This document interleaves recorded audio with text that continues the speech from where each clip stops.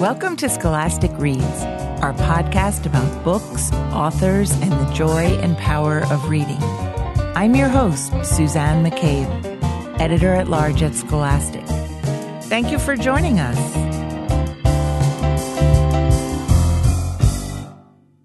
Today, we're celebrating Pride Month with Alex Gino. Alex is the author of several queer and progressive middle grade novels, including Rick, You Don't Know Everything, Jilly P., and the newly released Alice Austen Lived Here. Alex and I will talk about Melissa, which was originally published as George in 2015. The novel introduces young readers to a transgender girl who yearns to play the role of Charlotte in her school play. The book won a Lambda Literary Award and a Children's Book Award, among many other honors. It also was the most banned book in the United States for 3 years running. The norm is to not be accepted, which is deep and horrible, Alex told a reporter. And it's why I write books for kids, so that other kids in the next generations don't have that. Here is award-winning author Alex Gino. Hi, Alex. Welcome back to the program. Glad to be back. You were last here in 2018, and I'm delighted to introduce you to new listeners. So first, tell us about Melissa and her quest to be seen for who she really is. Sure thing. So Melissa is a fourth grade girl, but no one knows it. She is transgender, and she is wanting to share who she is with the people that she cares about. And it's as simple as that. Why was it important for you to tell Melissa's story for children? Well, when I was growing up, there weren't positive representations of queer and trans kids in books. And I didn't figure out who I was until I was 19 when I found the word genderqueer in a book. So if I could write the kind of story that might help make someone else's road a little easier, that is something that I'm just honored to get to do. Do you remember that book, or do you remember the first time you saw yourself in the pages of a book? Absolutely. The book is by Kate Bornstein, and it's called Gender Outlaws on Men, Women, and the Rest of Us. And it's a nonfiction book, and I was simultaneously delighted to read in print that there was a Rest of Us. And also, over time, horrified that it took until I was 19 to find out that there was a Rest of Us.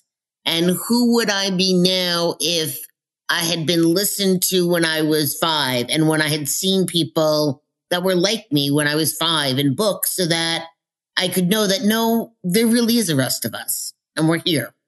It feels like such a miracle for Melissa to have a dear friend, Kelly, who gets her.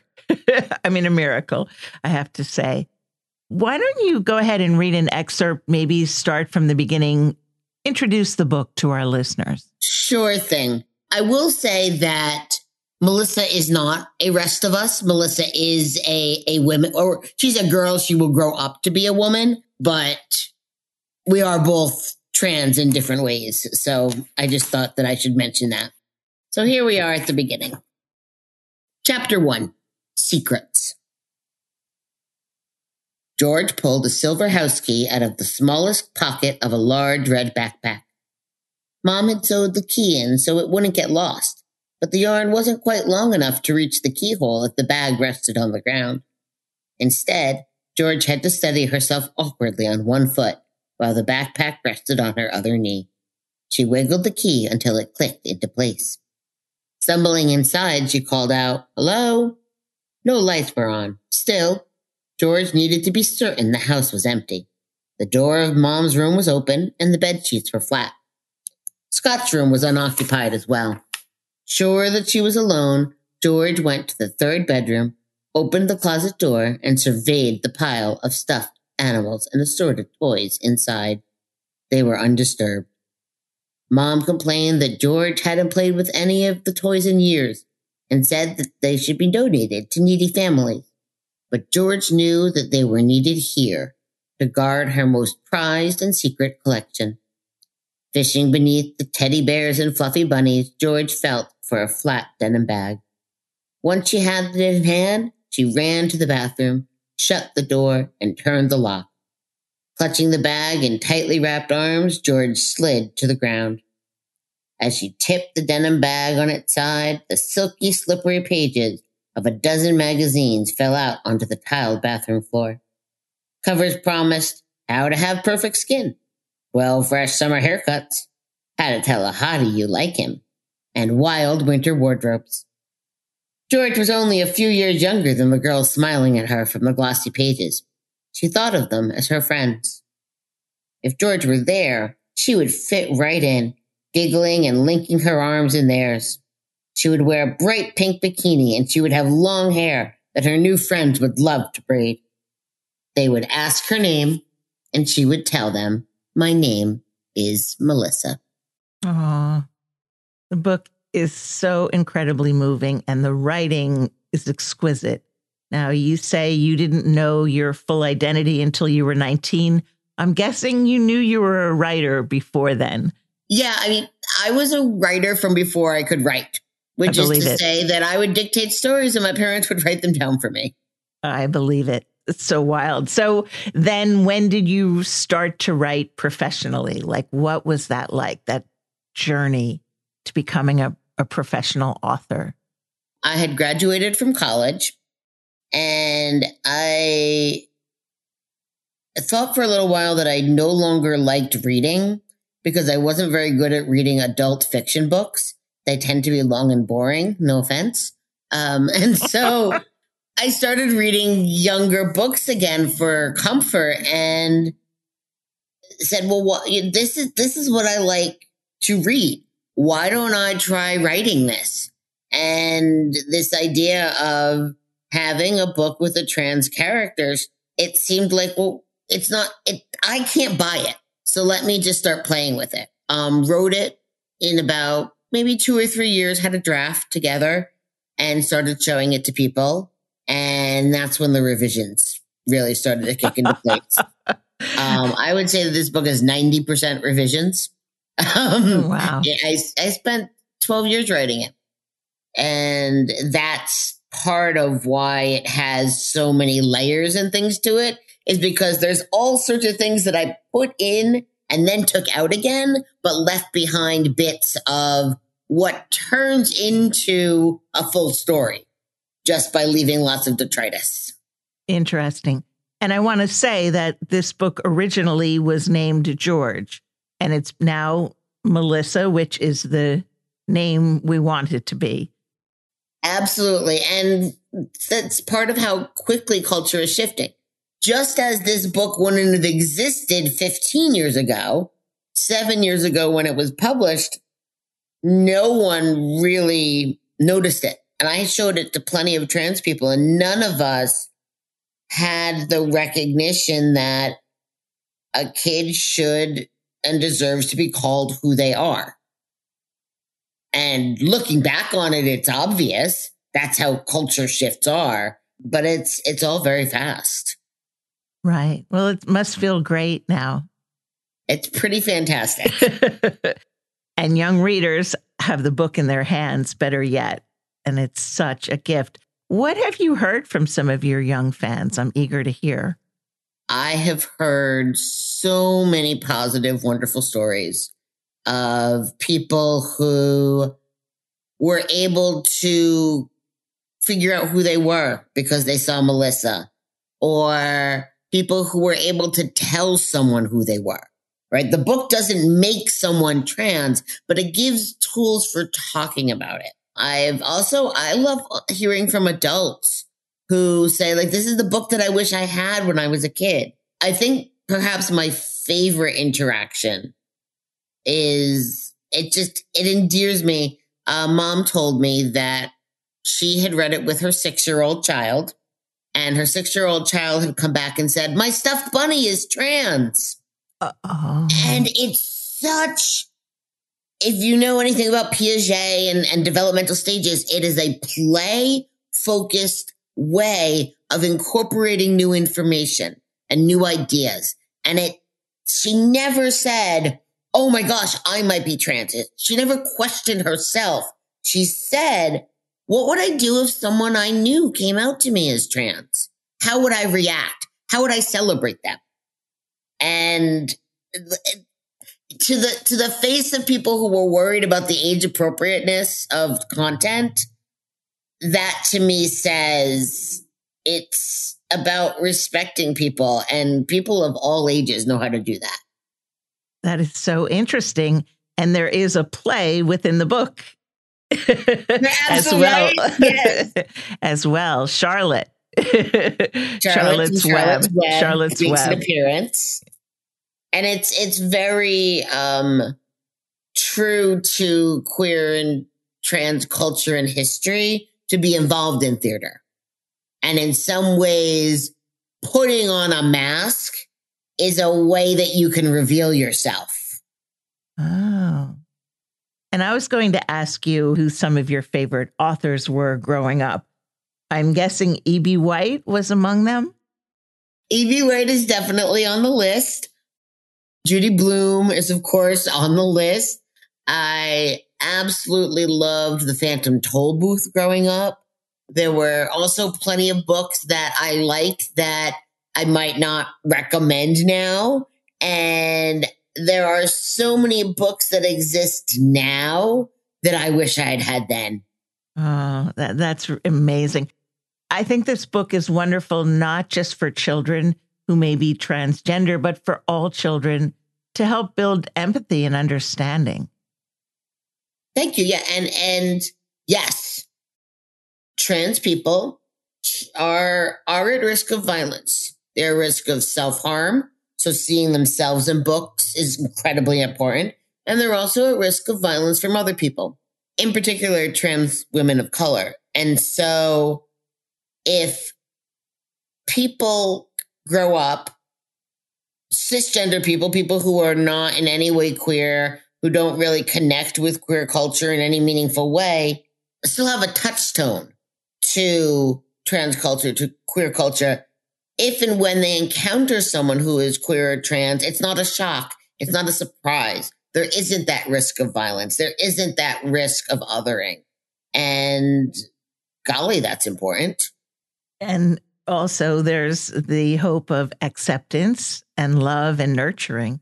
Absolutely. Absolutely. There's the hope that if you see a person for a person, you see a person, which sounds silly, but hopefully the cadence to that made it make some sense, that a character in a book can be real in the sense of they have thoughts, they have beliefs, you're inside their mind in a way that you're often not inside the minds of real people. So if my book can help someone respect who's in the world, that's invaluable. It truly is. And we both know what an amazing thing it is for children to have this book. And yet, as is often the case when great strides are made, there's a bit of backsliding. I don't know what you're talking about. And it seems to happen, especially with people who are marginalized. Don't ask me why. This book has been targeted by those who ban books. What has that been like for you? What has that emotional journey been like? So the funny thing about it is that my book would not have been banned 20 years ago. Right. Because my book wouldn't have existed 20 years ago. Something needs to be to exist, and something needs to be recognized in order to be challenged. If something is pushed under the rug and pushed behind the shadows, it's forced there. You don't have to tell it not to come out. But when it's out in the world, that's when people get scared. Oh. And you're right. It is absolutely who's been marginalized and who has since gotten some sort of agency, some sort of power. That visibility is what frightens people.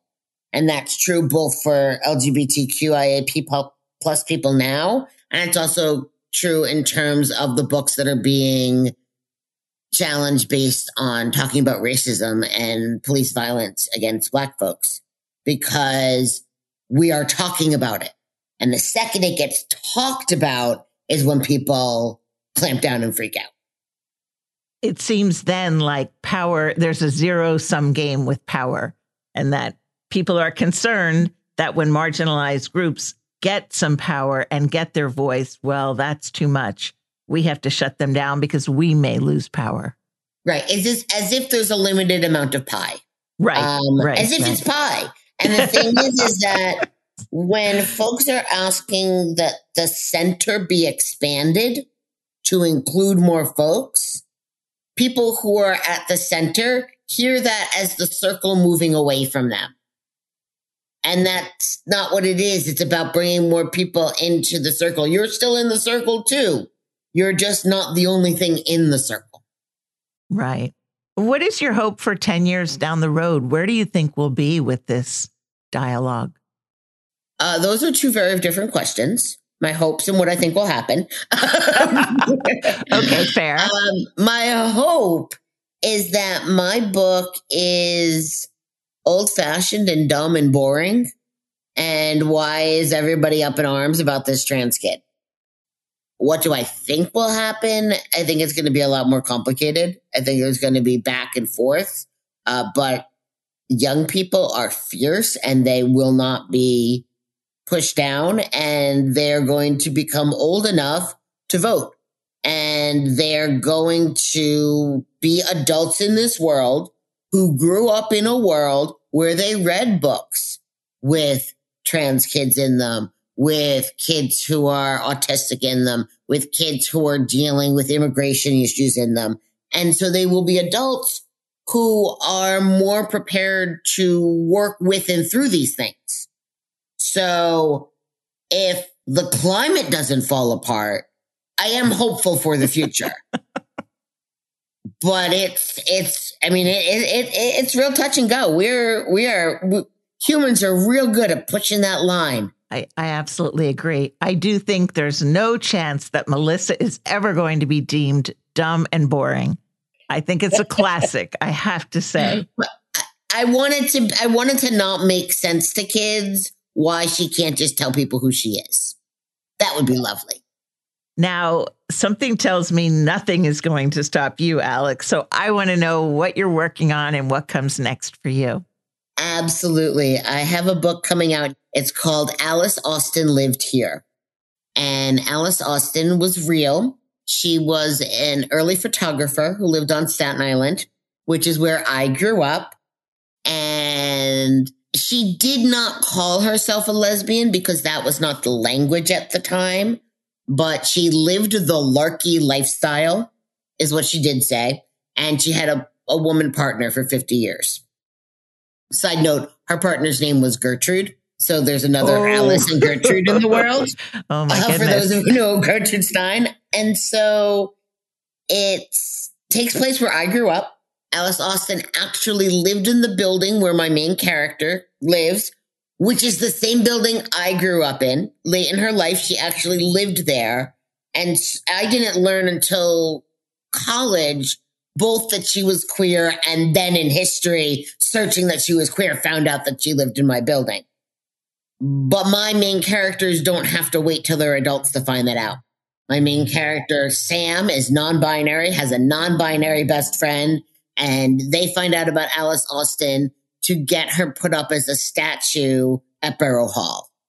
Sounds like a great book.